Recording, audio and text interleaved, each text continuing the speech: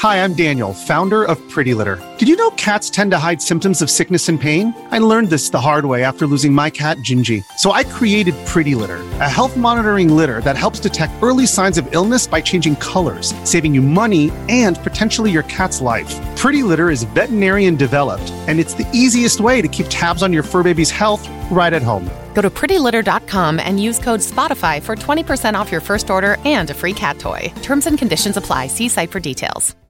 This episode is brought to you by Shopify. Whether you're selling a little or a lot, Shopify helps you do your thing, however you cha-ching. From the launch your online shop stage, all the way to the we just hit 1 million orders stage. No matter what stage you're in, Shopify's there to help you grow. Sign up for a $1 per month trial period at shopify.com/special offer, all lowercase.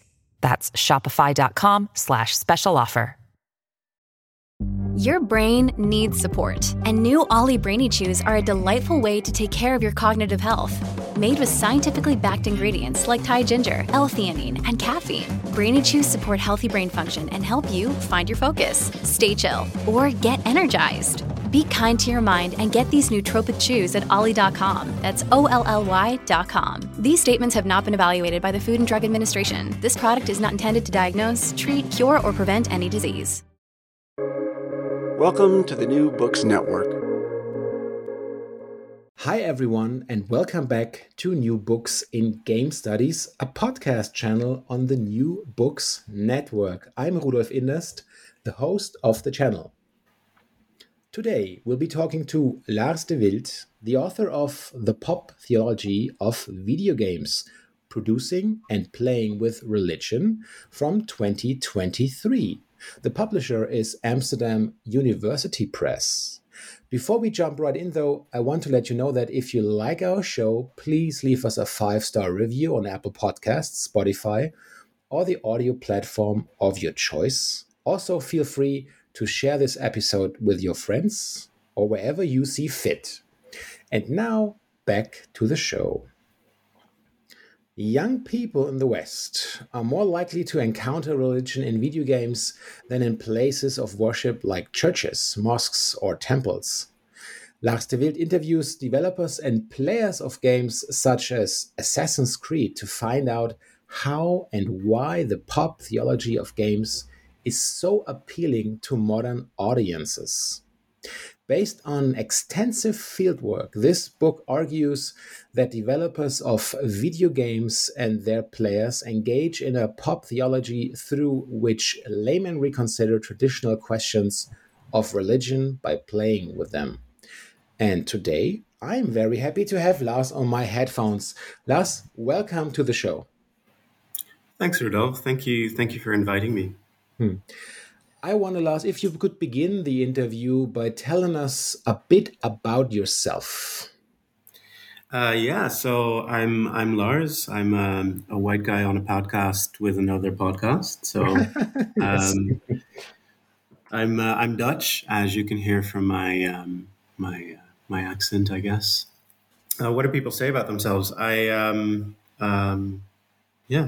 What do people say about themselves, Rudolf? Yeah, we will soon find out, because the next question is about your Ludostrat credibility. But before we talk about actual games, maybe you can talk us a bit through about your 3-year career so far, your academic endeavors. Yeah, so I studied literature in Leiden, which is the most beautiful town in the world, which I think everyone probably thinks about their university town.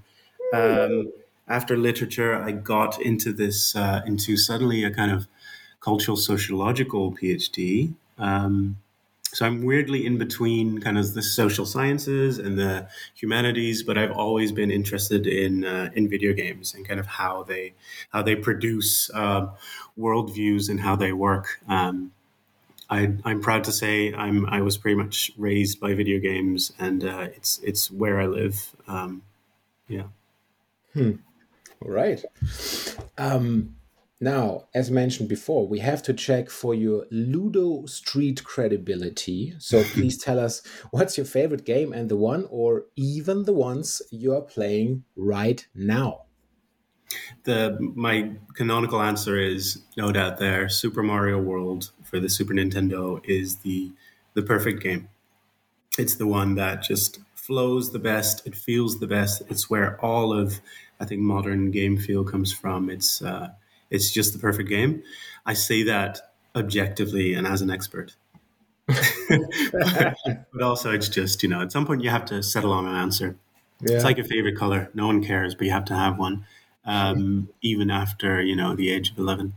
The one I'm playing now is, I should be playing Zelda, but I feel like games have, especially long, big games, become kind of overwhelming for me. So I've noticed I'm gravitating more and more towards mobile games, just like the really quick kind of the ones that get you hooked. I'm in love with dark mechanics. Anything that tricks my brain into doing one more round of the mobile cutesy Doom, if you've seen it, for instance. Yeah. Brilliant, really good. Well, yeah, I know what you're talking about. The black magic of turning us into mindless players, right? Yeah, it's like the TikTok of games. Right. I love that. It really works. Really works for me anyway. So it is assumed that games allow us to play with religious questions and identities in the same way that children play at being a soldier or choose to play house. Now, this requires a radical rethinking of religious questions as no longer just questions of belief or disbelief, but as truths to be tried on, compared, and discarded at will. Now, these are all very exciting thoughts, but maybe let's take a step back. Please tell our listeners, how did you come to write the pop theology in the first place? So it comes kind of from the question of why there's so much religion in my games, right? Yeah. So, I know I just mentioned Mario and mobile games, so those are poor examples for that.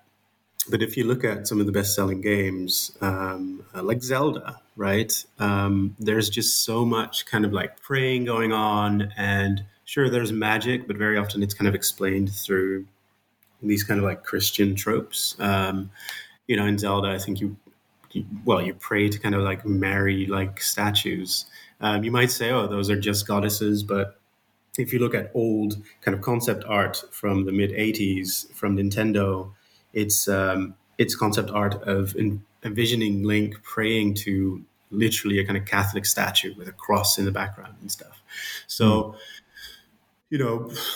besides this coming from kind of, a Japanese fascination then with this kind of like Western exotic magical thing, it's something that I kept seeing back in my games. And I thought that's odd because most of the people who play them and most of the people who make the games are not religious. So why is that so attractive?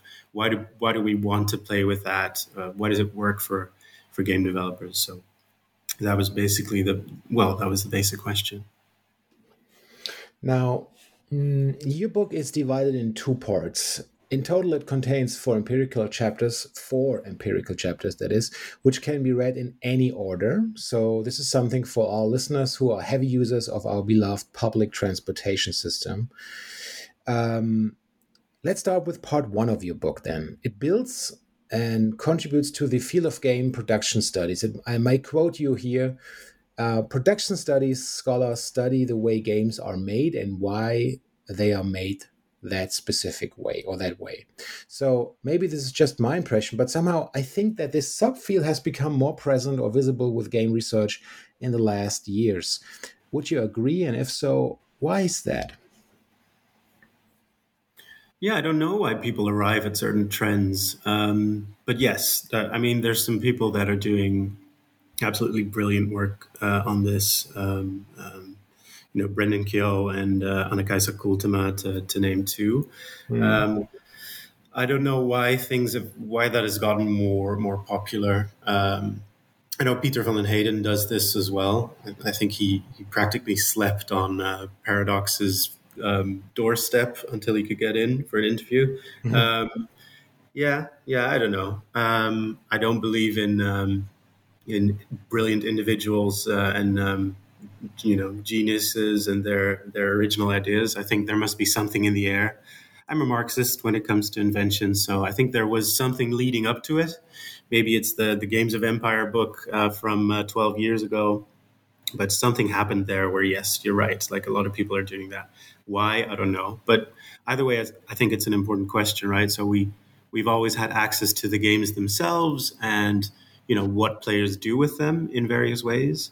But I think we've kind of slept on the question of, of why people make them in a certain way, and also who makes the games, right? I think to add a little bit to that, I think we have this kind of spectral vision of like this ghost of the global media culture industry, this kind of global industry that makes everything. It's distributed, but there are people, there are workers sitting behind, those computers, kind of making all the parts of your game. And I think I think people are realizing that that's a question that is not only interesting, but that we can simply just answer by asking them, how do you make the games and why? Yeah. Well, speaking of sleeping on the doormats of publisher X, Y, and Z, Ubisoft is, at least at the time of this recording, the 10th largest digital game publisher in the world. And you chose the company behind the high-selling series Assassin's Creed as a starting point for your fieldwork regarding the representation of religion in video games. So please tell our listeners all about your exciting trip to Montreal. Yeah, Montreal, that's a good pronunciation. Yeah, thank you for that. Montreal was exciting. I originally had some developers that I was interested in. Activision Blizzard for World of Warcraft was one of them. Horizon Zero Dawn had just come out, and Guerrilla was kind of next door. I almost got in there, but Sony kind of blocked me. But then Assassin's Creed kept coming up for me. It kept coming up in all of the literature reviews I was doing, all of the kind of content analyses I kind of landed on in the end that were productive. But mostly all the players that I was looking at, and I'll know we'll talk about this later, but they kept talking about Assassin's Creed. So I felt that was a good enough reason to go there. I also happened to have some friends in Montreal at Université de Montréal, at Ludolf, that I really like, just as people, which I think is important. So I went to Montreal for 4.5 months with just this idea of emailing and trying to contact everyone that could maybe help me. Mm-hmm. And it took me about 1.5 months before I spoke to my first Ubisoft worker. I didn't literally sleep on their doorstep, but I was around the corner of their studio. I think it's the biggest physical game studio in the world. And it's in the beautiful Mile End in Montreal, where, you have the best bagels in the world. Sorry to tell you this as a fan of New York, but the Montreal ones are just slightly better. And Ubisoft, it's basically that, bagels and Ubisoft. Not to erase the historical Yiddish community of the Mile End. But it was very exciting. What do I say about that? Oh yeah, so I ended up being very, very lucky there. It's really the thing I'm still most proud of in the entire book. I ended up going from a month of silence to reaching, via a tip from Brendan Keogh, I think, reaching Alexander Hutchinson, who was the creative director on many games, including Far Cry, but also on Assassin's Creed 3, if I'm not mistaken. Sorry, Alex, if I'm mistaken. And after that, it kind of snowballed into all the creative directors wanting to talk to me. So I still can't believe it when I say it, because I talked to every creative director who led the development of Assassin's Creed in all of the games where Ubisoft Montreal, so not the Quebec or other locations, but where Montreal was the lead studio, including to Patrice Desilets. It was very exciting. To me, it's like doing research into Star Wars, but you're talking to George Lucas, Patrice Desilets in this case, and also every other director of a Star Wars film after. So I'm really proud of that one. Yeah. I was wondering, before we go deeper into the next chapters, I'd like to know, in regards to your book as well and thematic contents of your book, whether you are religious yourself or where your interest in religion actually is coming from then. Yeah, that's a good question. I've been asked that a lot of times. No one ever asks me why I'm interested in games. It's always the question of why I'm interested in religion. And I'm not religious. I was raised a Catholic because of where I was born. So there wasn't a lot of choice for me there. But yeah, I'm broadly interested in religion just because it's first of all because it's weird to me. Like I said, most people who make or play the games are not religious. Most of these games still primarily sell in countries and in demographics that are kind of notoriously secularized. So yeah, that's just weird. I mean, that prompts a question. Secondly, I think religion is a great kind of easily operationalizable worldview to research, right? So before this, I was interested in things like militarism, capitalism, nationalism. And because I knew this was going to be a social sciences project and I was going to ask people about their position and, well, their positionality and worldview and so on, I knew it would be easier also to ask them, are you religious, rather than, are you a capitalist or are you nationalistic? Those are definitely perfectly possible. And I am looking into doing this in the future. One thing I'm interested in is kind of looking at cultural values and stereotypes in the game industry between China, mainland China specifically, and Western, or let's say American industries. But yeah, the choice of religion was was more or less just one example of a worldview, and there's no specific attachment for me there. Well, you took aim, so to say, at the indie game market as well. Altogether, you talked to 35 individual game makers from different religious backgrounds, and I was wondering, of course, what did you learn here?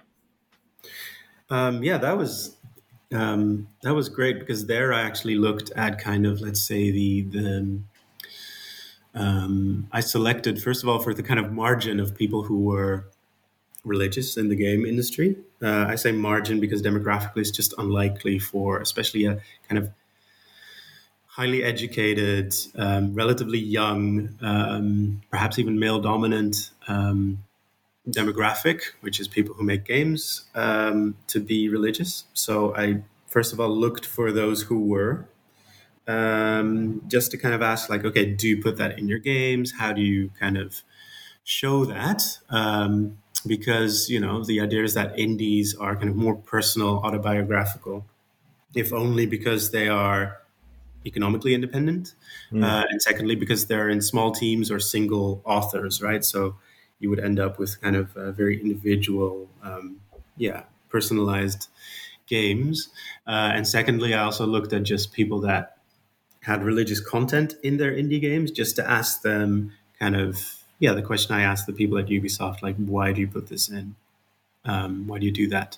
And what I learned was actually that none of the two groups really likes putting religion in there at all, unless it's completely conventionalized. So on the one hand, there's this kind of tradition of using priests to heal, for instance, or if you play a game and you see a guy with a shield with a big cross on it, that's a paladin. You don't have to think about that for like a full second even.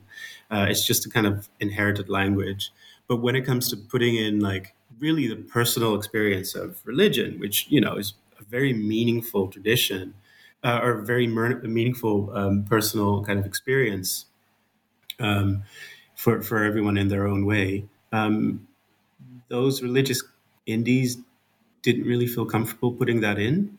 In the end, it was seen as too controversial, too private, and they just kind of wanted to pay the rent.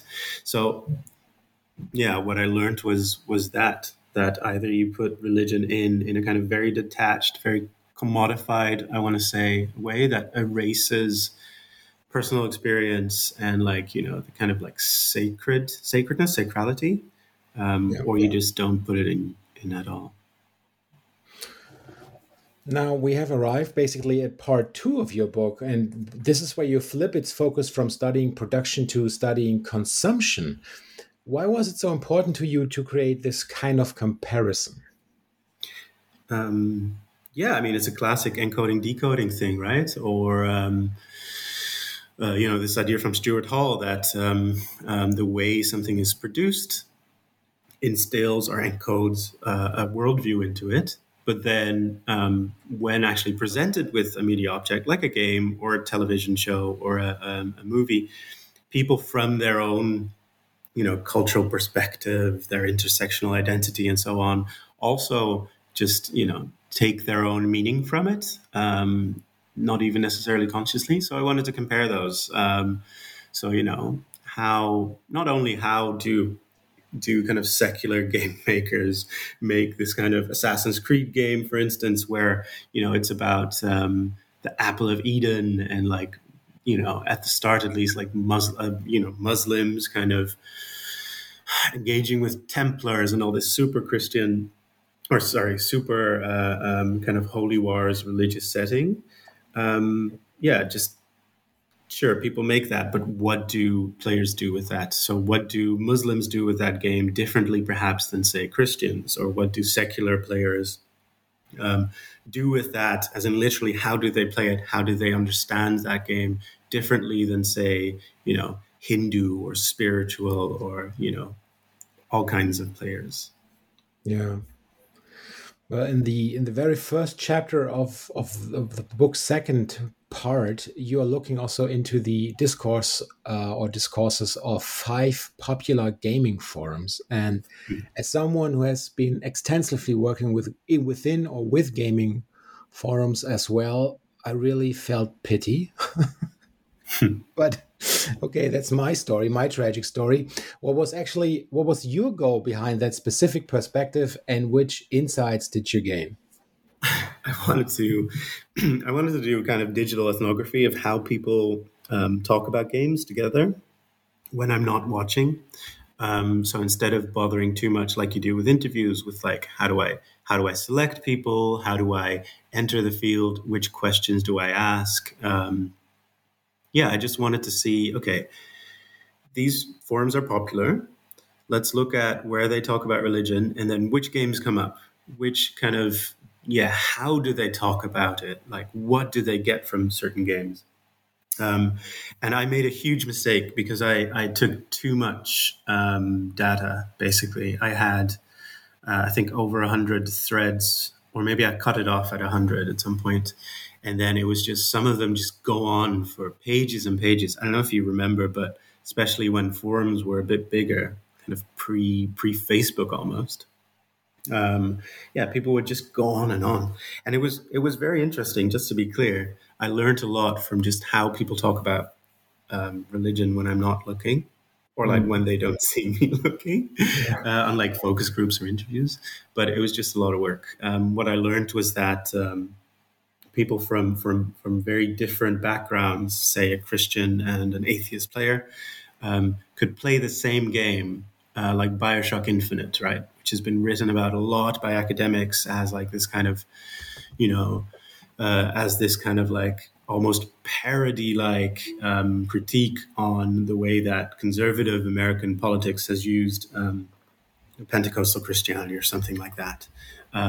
But when these players talk about it outside of academia, thankfully, they have like these completely different readings where BioShock Infinite can be understood as a very Christian game that kind of kind of confirms their worldview, whereas the other person will play the exact same game and think it's a great scathing critique of everything bad about Christianity. So I found that fascinating. Yeah. In chapter 5, you do focus upon individual relationships of players with games and religion. Please take us on a little deep dive in order to get a better understanding of this venture. Yeah, it started with a kind of hunger for more after the. I mean, I knew I was going to do interviews, but what I didn't know was that I would end up reaching out to people that I'd read the discussions of in the chapter before, just to kind of reach out to them and go, "Hey, could you tell me a little bit more about this post because it was so interesting?" I did seek additional participants, but the idea was always to get people from different religious backgrounds. So again, atheist, agnostic, Christian, Muslim, Hindu, spiritualist, and so on, and kind of get them to talk about, how they play, and whether they, really seek out religion, whether they care, what it did for them, whether they seek out religion in games is what I mean. And so, without going too much into the analysis, there were a lot of people who just like completely didn't play certain games because it didn't agree with their worldview, right? It didn't agree with their ethics. There's the famous story of the guy returning Bioshock Infinite because of the baptism scene, right? He didn't want to opt into being baptized. So there's the group like that. But then other people had these, to me, really heartwarming and interesting stories also of just learning about what it's like in their experience. That's how they explained it. What it's like to be, role playing as a kind of religious other, is what I called it. One of my participants said, it gives you the experience of what it's like to be in the other person's shoes, something like that. So, yeah, the idea is that some people really that it fostered in a lot of people an understanding in how other people live their lives and see the world, to the point that, some of them had kind of converted, had changed religious position, helped by games. So not in the sense that, you can play a game and you lose your Christianity or something. Yeah. but it really helped people to understand, for instance, that atheists aren't evil others outside of your Christian community, in the case of one of my participants, but can really be understood. I don't know what game that was that they played, but it's in the book. It's in the book. So how can people buy this book? It's a really great book. So it's true. Don't buy the book. Don't buy the book. It's for free. Like I've bought the book. Or like a bunch of universities chipped in to make it open access, right? So no one absolutely pay for information. Thankfully it's open access as it should be. Perfect. Good to know. As we are entering the final round now, so this is where I'd like to ask my guests for a little meta reflection. What aspects and ideas would you have loved to include in your book that did not make the cut? And secondly, and I'm really excited to ask that one, where do you see game studies as a research field in general at the moment? What would I like to put in the book? I mean, I'm happy with the book as it is. I just want to kind of branch out to other worldviews now, I think. Again, like I said earlier, I started out being interested more into militarism, nationalism, stuff like that. So I'm really excited to just kind of do, again, a kind of producing and consuming, but not of religion, but of, I'm not sure about the title yet, but something about the cultural national values, where I want to look at how Americans try to make games for Chinese audiences and vice versa, and kind of what those audiences do with that. Very fun anecdote. Sorry, I just want to put it in there. You can cut it out if it's boring. Is that I interviewed a guy who made the Call of Duty adaptation for the Chinese market. Now we're talking huge market. Like if your game bombs everywhere else, but it does well in China, it's great. It's that's a lot of profit. And Call of Duty obviously is a big series in the West, so that's like the European settler, American, Australian, and so on market. But they were working on that game with only 20 to 30 people for this huge market. And they had to kind of find out, how do Chinese people play games? Do they like our game? Do they like American militarist, propaganda shooters? And so two things I loved about that is, one, that a lot of the enemies are monsters in the Chinese Call of Duty. like kaiju, like Godzilla kind of creatures. And secondly, they found out that a lot of people play Call of Duty in their internet cafes. But what do you do in a Chinese internet cafe? You smoke, right? You smoke cigarettes. So they made a game mode that it can be played with one hand, just so you can smoke and play Call of Duty. And so I'm interested in how that kind of material culture changes how games are played, and also just how the political economy of getting into a certain market, as well as like the stereotypes people might have about what an imagined Chinese audience is like, how that kind of shapes how games play there. So that's what I would hope to put in the next book, I guess. And if you ask where do I see game studies as a research field going in the future, I just love when things get kind of weird. So I'm not a Deleuzian, but I hope that people just do Deleuzian stuff just to see what happens. Yeah, I hope that things get weird and critical in game studies, which they have been, just to be clear. We're past the kind of ontology of finding out what games are, about a decade or 15 years. And so anything that is yeah. Is that cool? Sorry, I'm just giving him some attention so he stops because it's distracting.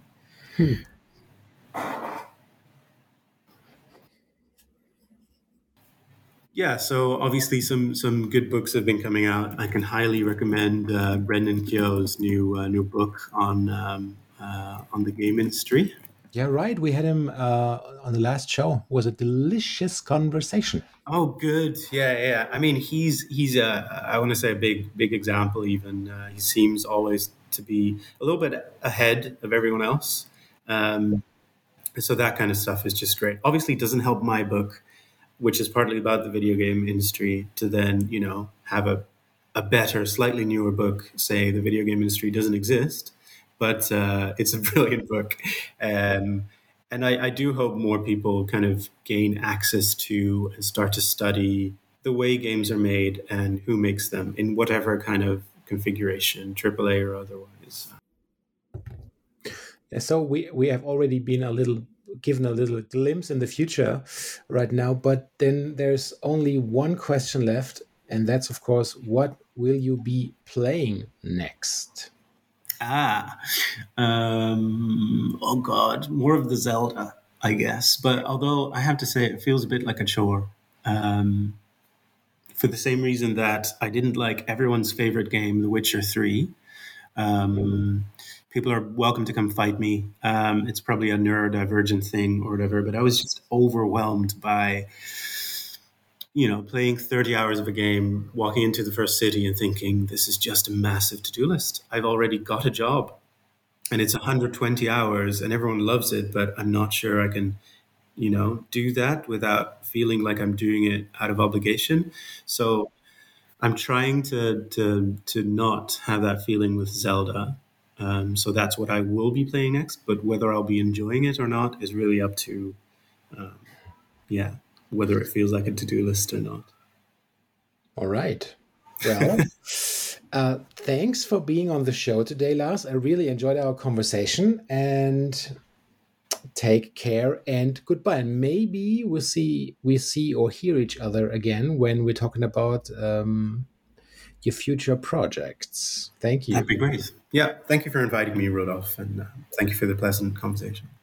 So, dear listeners, I hope you liked this episode. If you are an author and or an editor in the field of digital games studies yourself and want to talk about your latest publication or research, please do not hesitate to contact me under rudolfinderst@googlemail.com. Alternatively, please send me a direct message on social media. You will find me probably under Rudolf Inderst almost everywhere. And now, you have a good one.